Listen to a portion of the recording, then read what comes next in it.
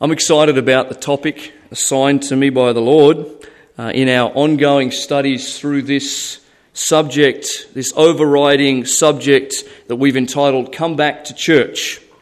You'll recall that this is a series we began in February this year as part of our vision, connected with our theme verse that's up the front here, as we try and understand a little bit more about the biblical model of church. And let me remind you again this morning that much of what we see today in contemporary Christianity is a long way away from biblical church. Thus the reason for our studies into this subject. And so a number of weeks ago we began a journey into a mini-series which I entitled The Body Concept.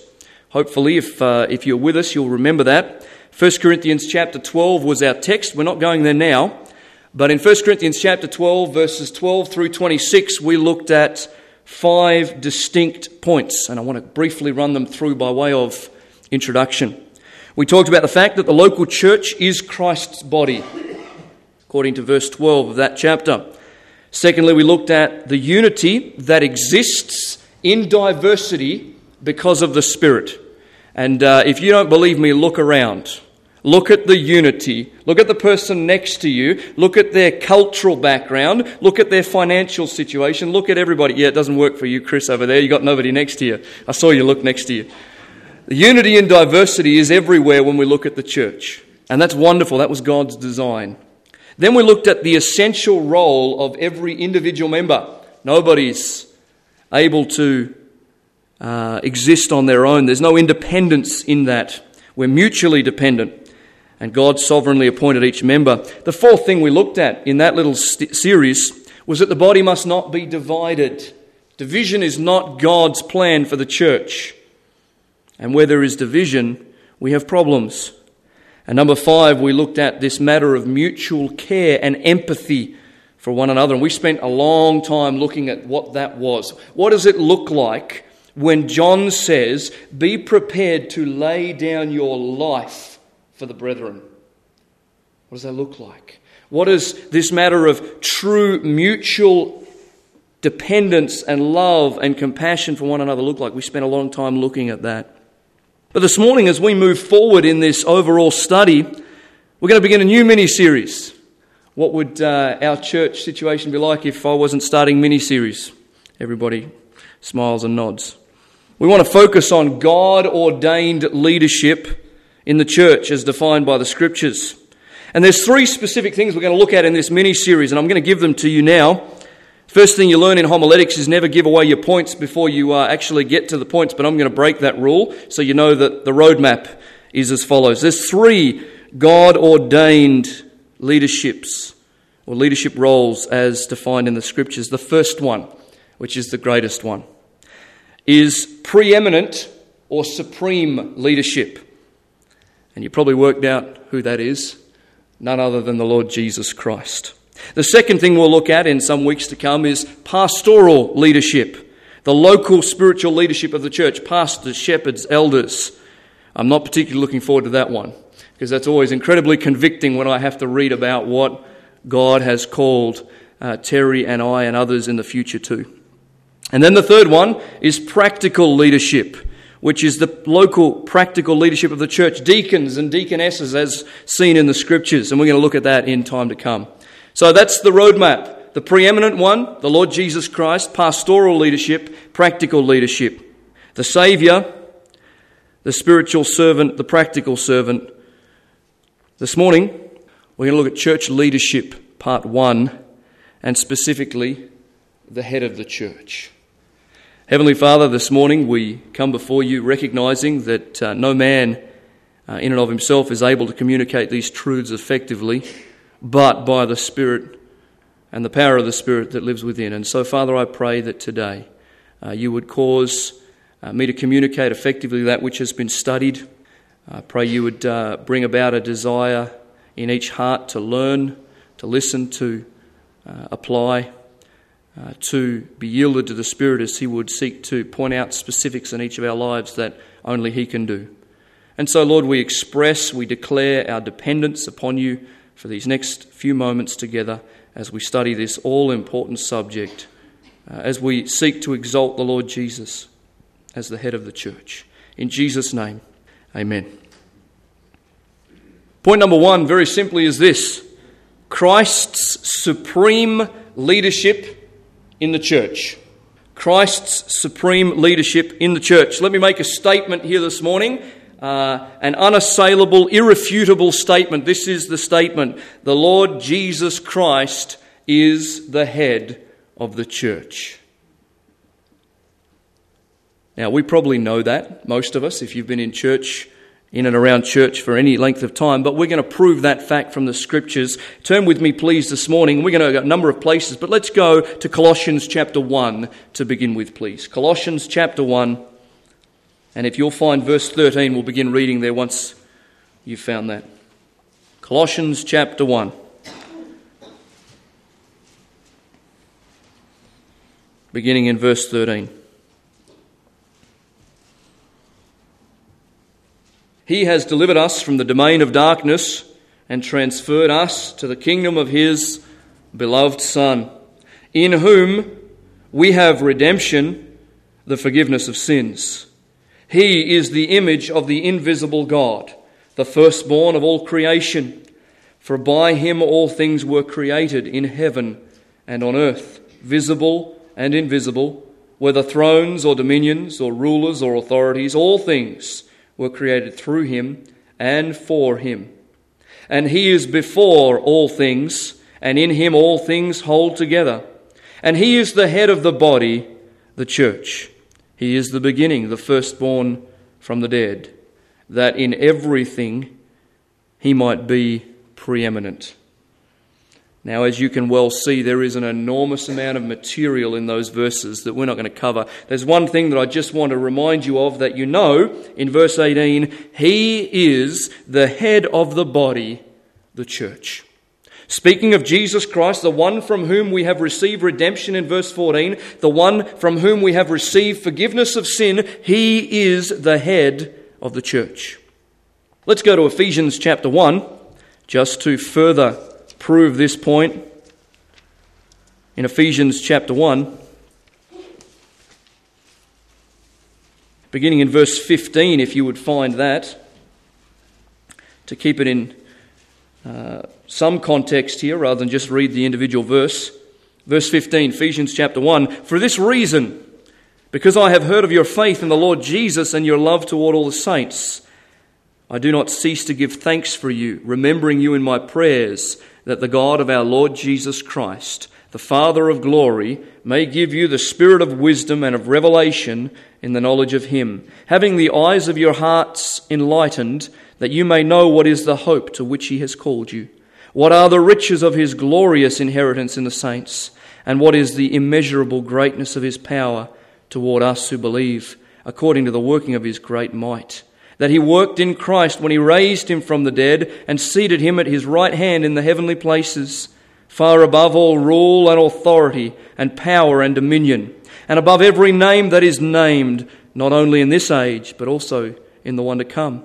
And he put all things under his feet and gave him as head over all things to the church, which is his body, the fullness of him who fills all in all. Again, very clearly, the Apostle Paul points out the fact that this incredible God, this person, this man, Jesus Christ, has all of these things that he's preeminent over, but in particular, the one that we're looking at is the church. One more passage we'll look at just to help us understand some more. Ephesians chapter 5, just a couple of chapters or pages. And this is an unusual passage, perhaps. We don't necessarily think of it in this context all that often, but in Ephesians chapter 5, Paul is dealing with the family. And in verse 22, this is what he writes: Wives, submit to your own husbands as to the Lord. For the husband is the head of the wife, even as Christ is the head of the church, his body, and is himself its Saviour. Now as the church submits to Christ, so also wives should submit in everything to their husbands. Now that's not why my wife is away today, by the way. She didn't read my notes and think I'm not coming. Okay, this is not so much in the context of family that we want to look at this morning, as much as that the Bible clearly says that the model of husband and wife is the model of Christ and his church. That is a very, very powerful comparison. And very clearly, Christ is the head of the church in verse 23. So what I want to do this morning as we look through some of these points, I just want to give you two distinct concepts under this first heading for us to understand. What does Paul mean by Jesus Christ being the head of the church? That's an important question. And there's two distinct concepts being used here. The first is physiological. By that, we talk about the physical head. All of us have one. If you don't have one, you're not really here and alive. The head is attached to the body. It contains the brain and it exerts centralized control over all the other organs of the body. Now, most of us know that. You know that if a head is amputated from the body, life ceases to exist. The Romans knew that, which is why beheading was their trademark for martyrdom. Physical life ceases when the head is removed. Since the church is likened to a body, and we've looked at that so much, and Christ is called the head of the body, it is clear then that Christ operates with supreme control, centralized control over the church. And therefore life is only possible when we are connected to him. What a wondrous thought. We know that if you're a Christian. We know that Christ who is our life. We know that that's the only means, and it's Christ who lives in me now. Galatians 2:20 tells us, but if you are severed from the head, metaphorically speaking, you are not one of his. Because where the head is connected to the body, there is life. Physiological. The second aspect here is metaphorical. And Paul engages in metaphors many times. The whole concept of the body is a metaphor. And when we speak of a head metaphorically, rather than physically, we are speaking of someone who's in charge, someone who's a boss, someone who's the head of an organization or an agency or a kingdom.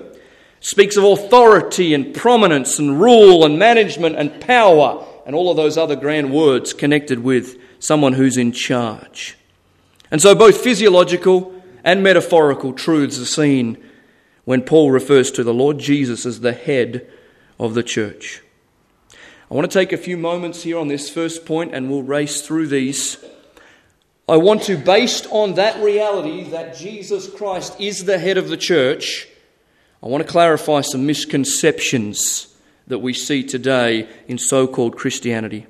First of all, Christ is the head of both the local and the universal church.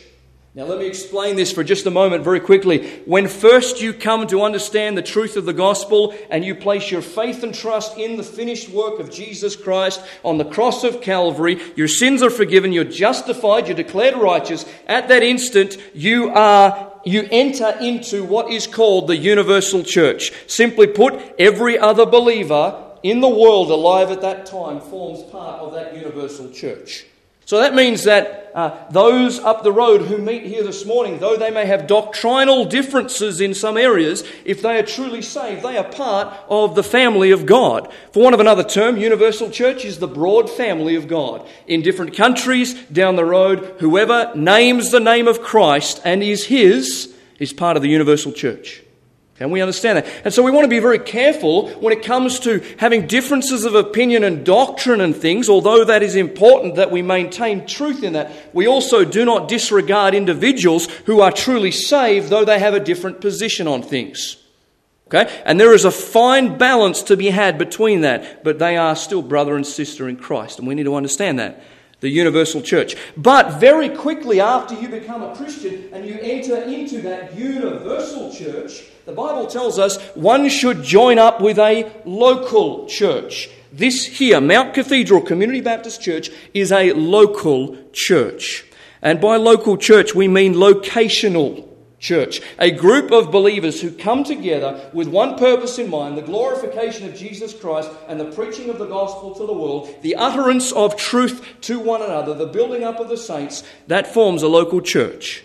That forms a group of people. And we meet together here this morning as a local church. Some deny the universal church. Some deny the local church. Both are taught in the Scriptures, and we need to understand them. That's one clarification I want to make. The next one deals with the papacy. Some of you say, what's the papacy? I speak of the Catholic Church and the Pope, Vatican City. I need to tell you this morning, a statement of fact is this: the papacy, the concept of the Pope and all that relates to that, is born out of a misinterpretation of Scripture. It happened a long time ago. In fact, the Scripture is Matthew chapter 16, 18 to 19. We're going to look at that in a little while. Because you see, in the Roman Catholic teaching, which I spent some time studying again this week to remind myself, the Pope forms, if you like, the vicar of Christ, the means by which one can be atoned before God. Now, if you know anything about theology and the doctrines of Scripture, you know that there is but one mediator between God and man, the man Jesus Christ. There is no other name under heaven given among men whereby we must be saved. And so I say lovingly and carefully, but yet boldly, that the concept of the Vatican City, the concept of papacy, is not in the Scriptures and therefore must be rejected. It is to be refuted. In fact, Charles Spurgeon, who was never one to say things gently, this is what he wrote. Actually, this is what he preached. Of all the dreams that ever deluded men, and probably of all the blasphemies that ever were uttered, there has never been one which is more absurd and which is more fruitful in all manner of mischief than the idea that the Bishop of Rome is the head of the church. No, these popes die, and how can the church live if its head dies? The true head ever lives, and the church lives in him. Christ did not redeem his church with his blood, that the Pope might come in and steal away the glory. He never came from heaven to earth and poured out his very heart, the Pope that is, that he might purchase his people, that poor sinners, mere men, should be set upon high to be admired by all nations, and to call himself God's representative on earth. Christ has always been the only head of the church. The church of God in a very special manner calls Jesus our Lord, for there is not, and there never can be, any head of the church except for the Lord Jesus Christ. It is an awful blasphemy for any man on earth to call himself Christ, a vicar or a head of the church. It is a usurpation of the crown rights of King Jesus for anybody else to be called the head of the church. For the true church of Jesus Christ can have no head but Jesus himself. And Spurgeon writes, "And I am thankful that there is no head to the church of which I am a member except Jesus Christ. Nor dare I be a member of any church which would consent to any headship but his." Let me state categorically for us this morning, the only head of the church is Jesus Christ. Thirdly, a couple of other observations. Archbishops, bishops, priests, and other forms of extra-biblical leadership also must be rejected. Fourthly, again, these are all, we could do message sermons on each of these. We're not doing that now. But fourthly, the autonomy of the local church. This is a scriptural teaching. Here's what I mean. The local church is independent. It is autonomous. What we mean by that is not that it has the right to do whatever it wants, but what it means is that the head of every local church is the Lord Jesus Christ. The Word of God forms our charter, as that wonderful song says, and Jesus Christ is our head. Fifthly, very important this one to me, incredibly important this one. The pastor, eldership, spiritual leadership of a local church must never, ever, ever be elevated to the place of supremacy. When church leaders either seek that or the people seek that, a cult is very quickly formed.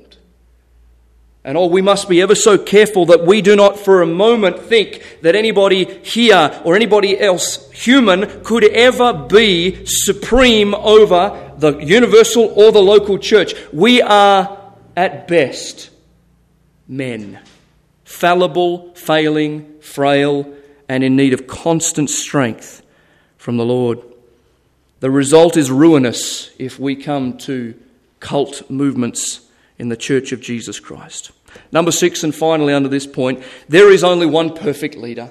There is only one supreme leader, and that is the Lord Jesus Christ. Every other form of leadership is flawed in some area, and this must be understood. Must be. Christ is the head of the church.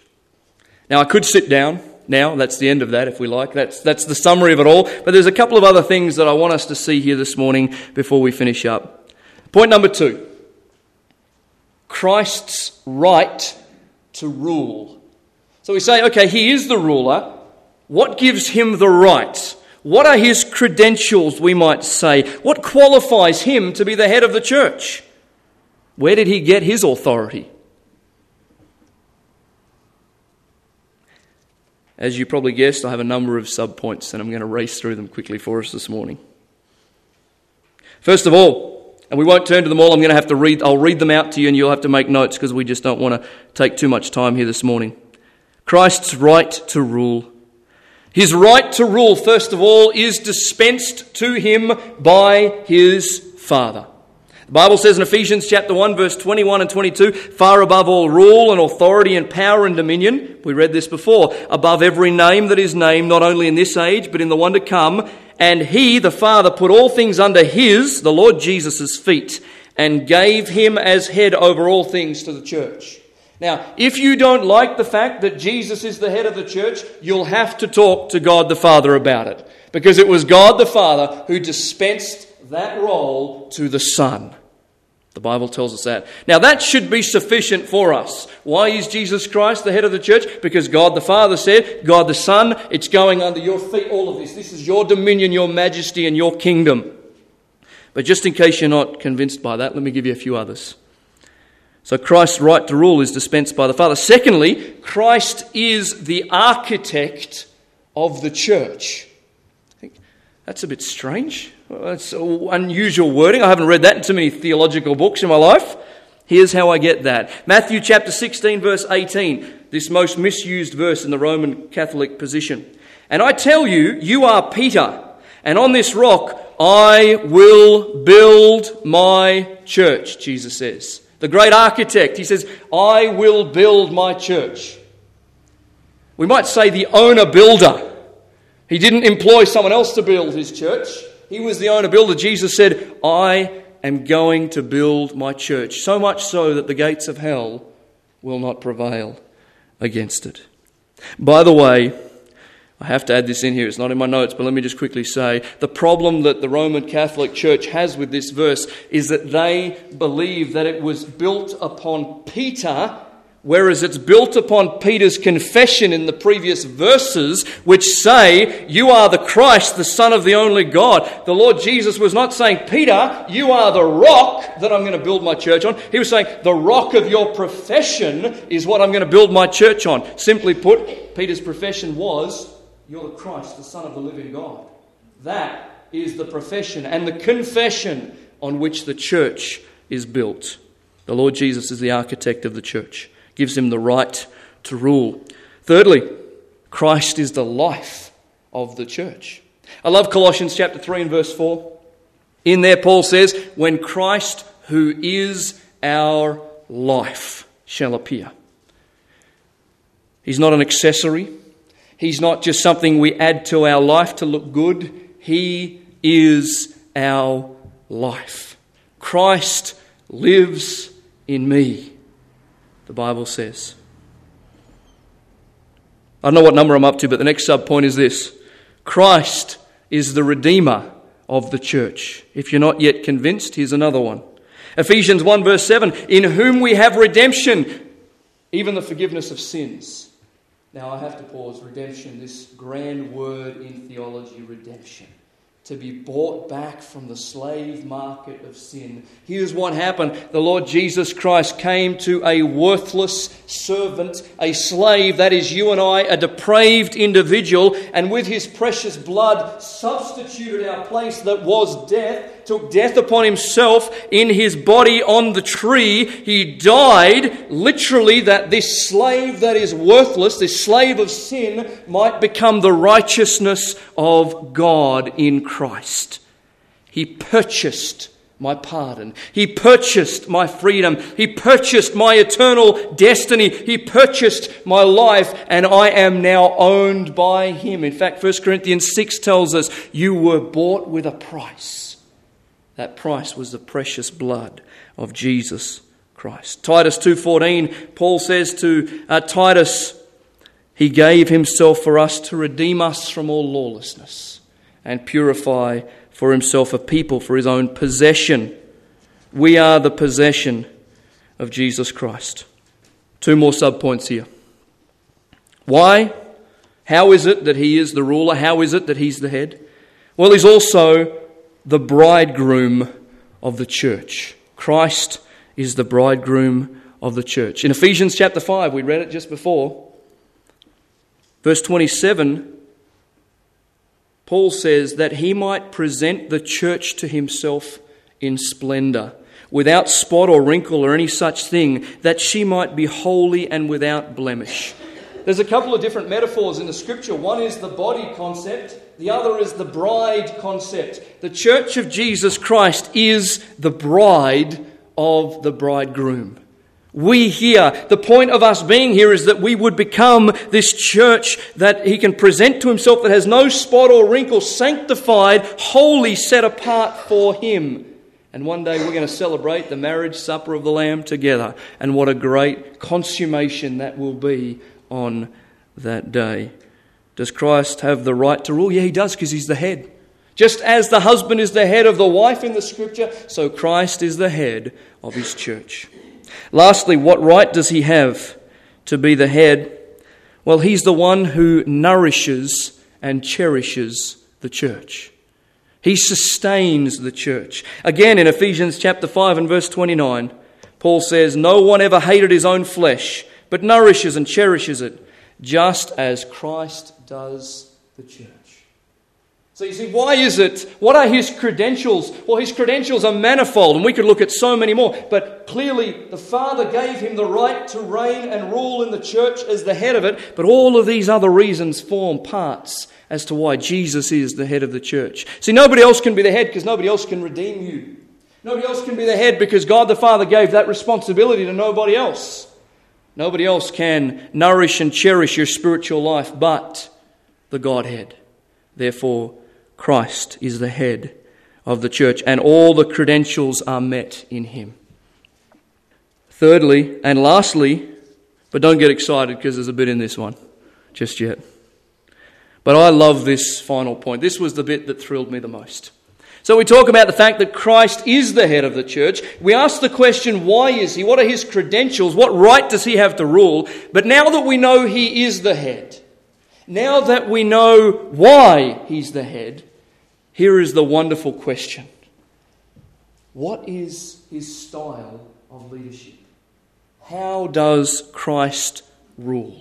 So we call this Christ's style of leadership. And this is particularly poignant to me because I'm told in the scriptures that as an under-shepherd, I am to model the leadership I find in the person of Jesus Christ. So let's look at it.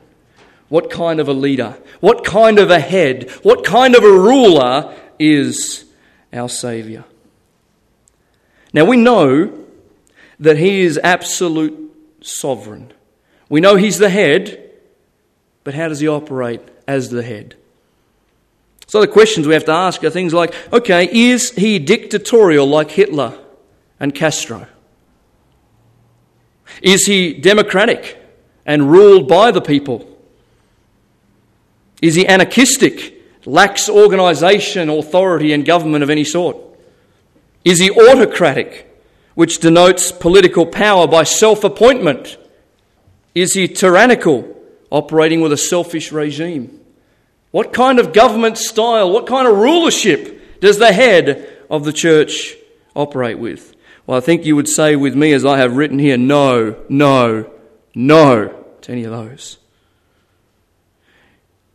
Now, I struggled as I researched to find anybody who had made a commentary on particularly the governmental style of Jesus Christ. So I decided to make one up.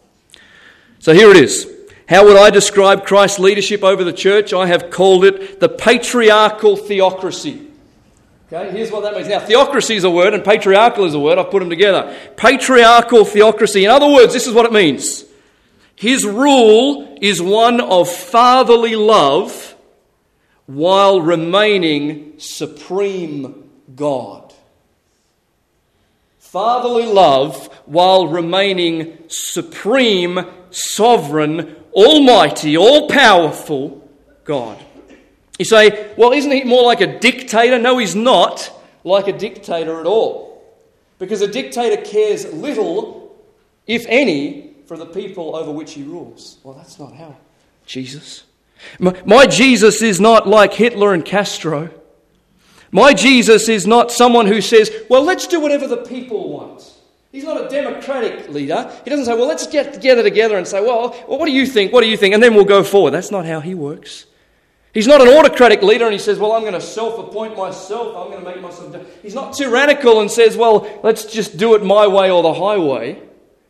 But yet he is sovereign, supreme, but he exercises himself in absolute love.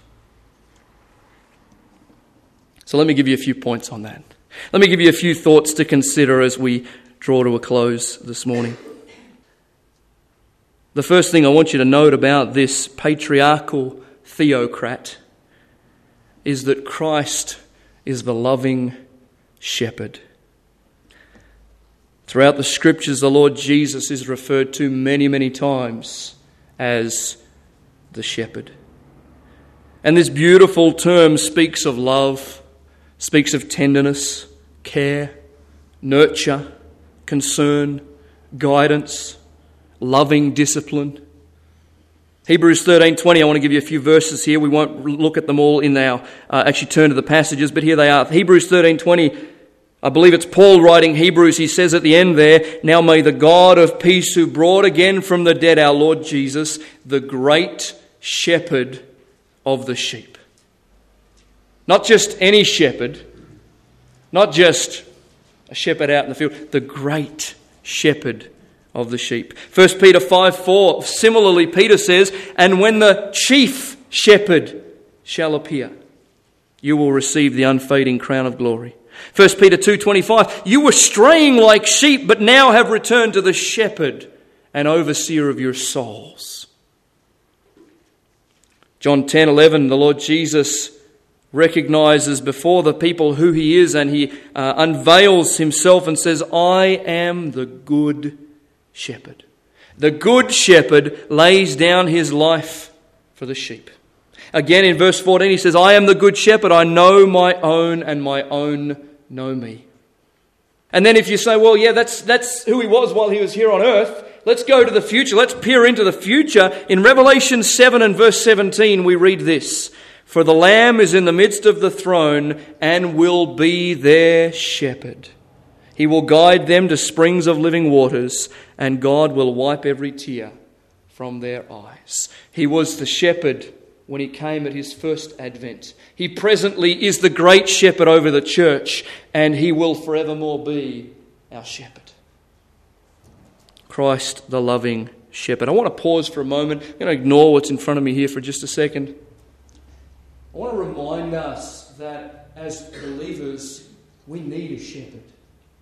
We need an ultimate shepherd, and that shepherd is Jesus Christ. We need the guidance, the care and the concern, so that when we wrestle through this Christian life, when the journey is dangerous and hard, and we find that the trial and the tribulation, the temptation sometimes feel like they're overwhelming us, we have a loving shepherd who is with us all the way. The one who says, I will never leave you nor forsake you. I have made my presence within. You are mine. I have purchased you. I will lead you. So perhaps today, maybe you sit there and you think, I'm in need of some leading, I'm in need of some helping, I'm in need of being carried sometimes. That is what the shepherd does. And no earthly shepherd can ever do what the heavenly shepherd does. I shared with the young people last night at youth group the wonderful parable that the Lord Jesus told when he was sitting with the tax collectors and the vermin of the day and the Pharisees and the tax collectors and people around him said, well, why are you with these sinners?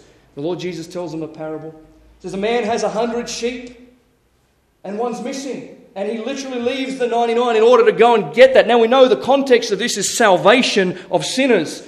But that same care and tenderness takes the Lord Jesus up to the rocks, up to the mountains, up to the desert, and he finds finally that sheep and he puts it on his shoulders and he rejoices and carries it to the fold. Now, I recognize that is a picture of salvation. But you know, that same shepherd is working with us so that when I get a little bit lost in the way, the Lord Jesus will find me, carry me, and take me forward. We have a wonderful shepherd. We have a wonderful Saviour and a loving, beautiful, caring, nurturing, concerned shepherd. We need to remember that, and maybe at this point in your life, for whatever reason, you need to cling to the reality, Jesus is my shepherd. The second thing we note here under this style of leadership, as we consider the overall biblical truth of who the Lord Jesus is, he's also the empathetic high priest. This is probably one of the texts that I spend more time in when I'm counselling people than any other text in the whole Bible.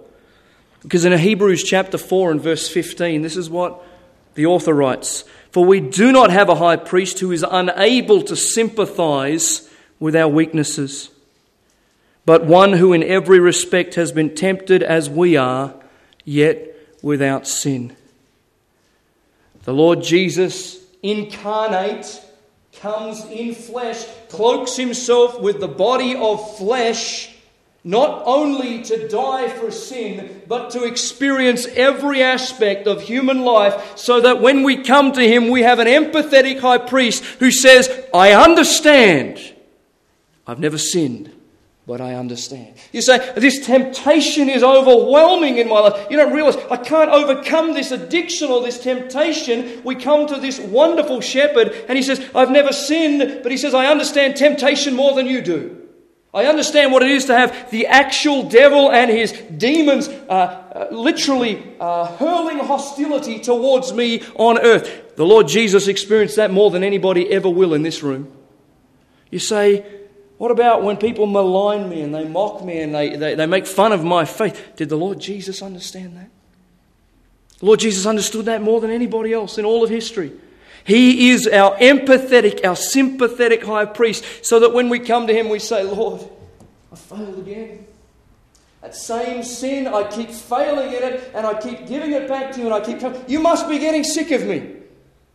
And the Lord Jesus says, I bought you with my precious blood. There is now no condemnation for those that are in Christ Jesus. He says, I empathise. Now, he's not okay with the sin. Let's not go on this side. He's not saying, well, that's okay. We'll just cover that over. No problem whatsoever. We recognise that he is a just and a righteous God. But we also realise his love, his concern, and his empathy in every area of life. The rule and reign of Jesus Christ is marked by divine compassion and care. Wherever you are right now, Christian, whatever place you are in, the Lord Jesus is empathetic towards your need. You say, I can't see him.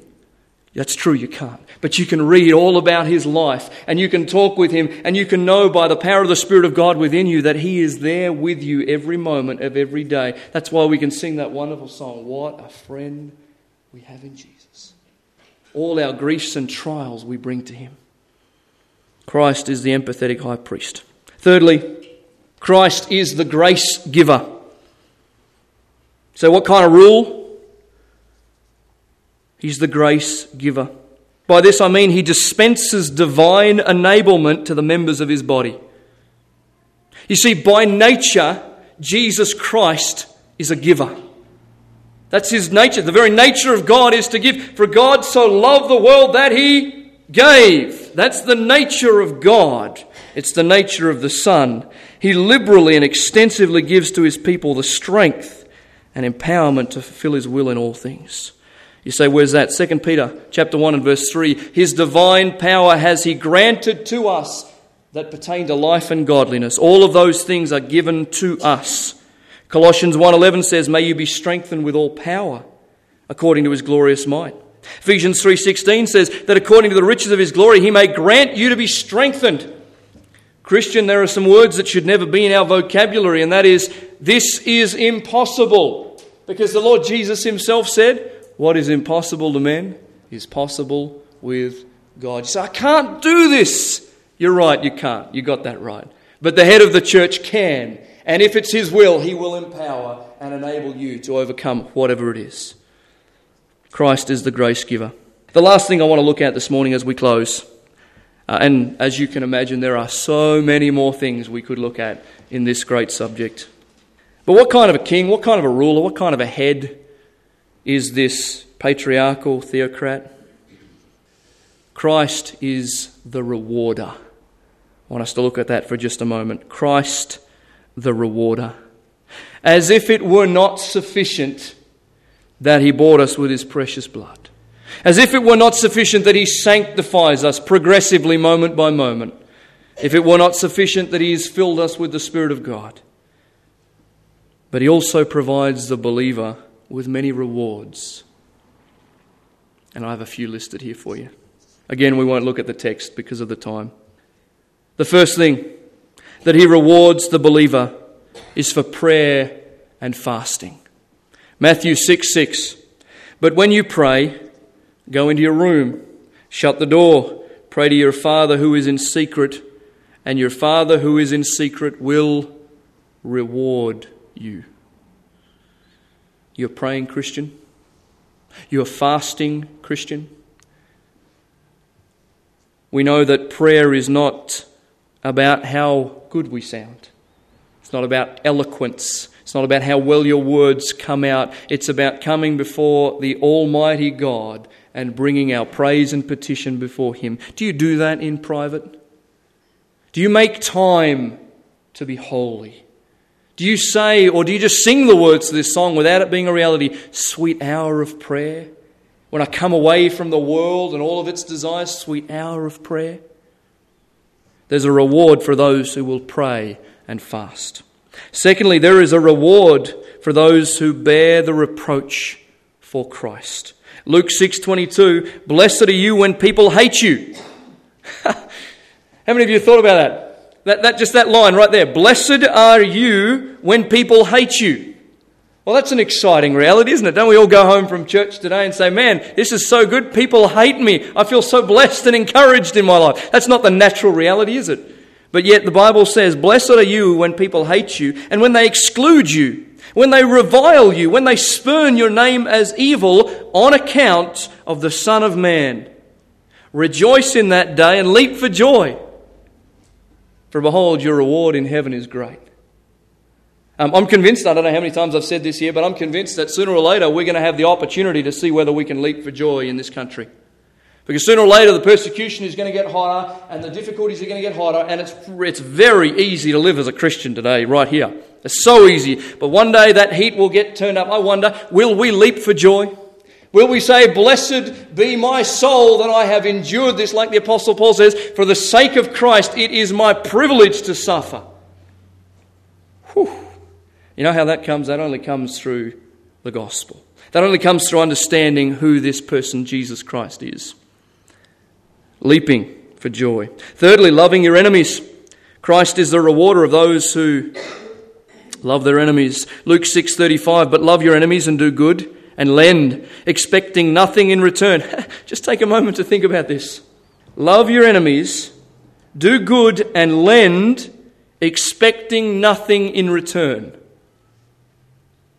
Now, last time I had anything to do with any kind of a lender in this world, there wasn't the attitude of, well, look, if you don't give it back, that's fine. If you don't pay me back, that's fine. This is the Christian life that changes everything from within, isn't it? I lend to my enemies, not just my friends. We're not talking about people just in the church here, that are connected. We're talking about, I'm going to give that to you. I'm going to lend you my lawnmower and I might never get it back.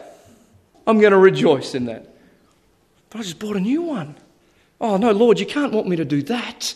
That's a bit hard. No, come on, that's cutting above.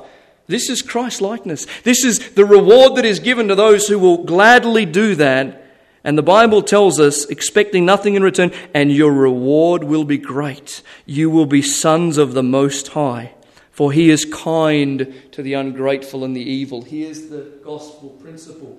You do it because Christ did it. You do it because Jesus Christ said, you are the exact same thing. You are the one who is ungrateful and evil in your sin, and yet I bestowed my precious Son to you. How dare you withhold from others? Oh, this Christian life's hard. Only possible through the Spirit of God. Number 4, giving comes with a reward. Luke 6:38, give and it will be given to you. What will be given to you? The return will be good measure, pressed down, shaken together, running over, will be put into your lap. For with the measure you use, it will be measured back to you. Give. Be giving. By the way, this passage, I've heard people preach on this about the offering. That's got nothing to do. This giving is not about how much you give to the church or whether you put lots in the offering. That's not what this is about your life as a giver. Just give liberally as much as you are able to in every area of life, not just in money, in everything. Give, and the Lord will give back to you. You cannot outgive God. You cannot. It is an investment in eternity. Number 5, and we'll finish quickly here. Faithfulness in the workplace. Colossians 3:23-24. This king says, this ruler, this head says, whatever you do, work heartily as for the Lord and not for men, knowing that from the Lord you will receive the inheritance. As your reward, you are serving the Lord Christ. There is a reward for faithfulness to your employer, to the workplace. Number 6, faithfulness to the truth. We have one more after this. In 2 John 1:7-8, John at the end of his life says, for many deceivers have gone out into the world, those who do not confess the coming of Jesus Christ in the flesh. Such a one is the deceiver and the Antichrist. Watch yourselves so that you may not lose what we have worked for, but may win a full reward. There is a full reward for those who remain true to God's word in the place of great heresy, which is where we live today. There is heresy left, right and centre. Remain true, and this wonderful head will reward you for doing so. Number 7, and finally, there are crowns for specific service and function. And I'm going to confess right up front here when I just share this with you that there are all sorts of ideas about these crowns, and the answer to me in the Scriptures is that these crowns, we really don't know anything about them hardly. But we do know that they're listed here. I'm going to give them to you real quick. There's 5.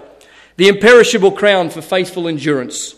1 Corinthians 9:24-25. If you're faithful and endure temptation and hardship, there is an imperishable crown. The second one is the crown of rejoicing. This is set aside for those who are faithful to the testimony of Christ under great trial and temptation. This is the martyr's crown. Thirdly, the crown of righteousness. Those who are faithfully awaiting the coming of the Lord and love His return, the Bible says. There is a crown of righteousness for those who are longing and looking rather than being so focused on the temporal life. Fourthly, there's the crown of glory for the faithful pastor and elder, 1 Peter 5:1-4. And then lastly, the crown of life for faithfulness under immense trial, James 1:12. James says, blessed is the man who endures temptation, for when he's tried, he shall receive the crown of life, which the Lord has promised to them. What a loving, faithful, wonderful head we serve. What an incredible Saviour we have. I want to close this message out by reading a psalm, the most familiar chapter in the Bible, Psalm 23. If you turn there as we close, and you might think that's an unusual place to finish. Here we have the psalmist likening himself to a sheep, being led by a grand shepherd, which is the Lord. And I believe this psalm provides the perfect blend of Christ's leadership and love for His people. Psalm 23. The Lord is my shepherd, mine. Please don't skip over any of these little words. The Lord is my shepherd. I shall not want. I shall be in need of nothing. He makes me lie down in green pastures. Question to ask there in your own time is, why does He make me? A very, very important truth there. He leads me beside still waters. If you've ever had anything to do with sheep, you know they're spooked at any movement. Still waters. He restores my soul. Notice it doesn't say my body. He restores my soul, the inner man. That's how Paul can say, after immense trial and tribulation, he says, my outer man is wasting away, but my inner man is being renewed day by day. He restores my inner man. He leads me in paths of righteousness for His glory, His name's sake. Even though I walk through the valley of the shadow of death, even though I go through these places of immense hardship, I will fear no evil, for You are with me. The abiding presence.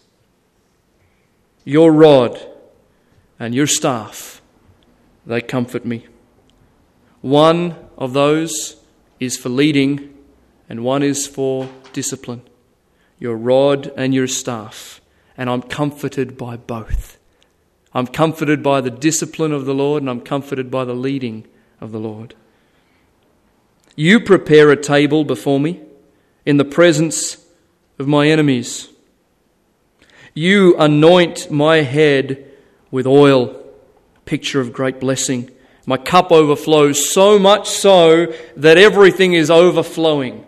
Oh, the goodness and the grace of our God. Surely goodness and mercy shall follow me all the days of my life.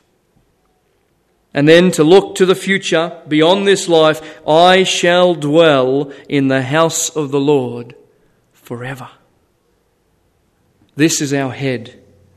This is our shepherd. This is our King. What a blessed people we are to have this kind of a headship. Heavenly Father, thank You for a time that we can spend in Your word. Thank You so much that we can look to the person of Jesus Christ, the head of the church, before whom all the nations and throngs and people and languages will one day bow.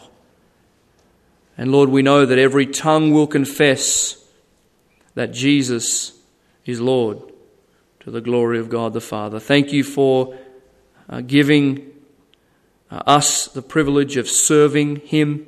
Help us to be loyal citizens, loyal subjects in His kingdom, to await the actual reality of His kingdom that is yet to come, that we would serve faithfully in this time. Thank You for the rewards that are available. Lord, we know that even without rewards, it is an absolute privilege to serve the one who bought us with His precious blood. But so gracious are You that You even give us rewards for the service that You in fact empower us to do. How great is this gospel? Thank You, Lord, for Your leadership in this church. Lord, help us at Mount Cathedral Community Baptist Church to recognise the lordship of Jesus Christ, the headship, our King, the King of Kings and the Lord of Lords, in whose name we pray. Amen.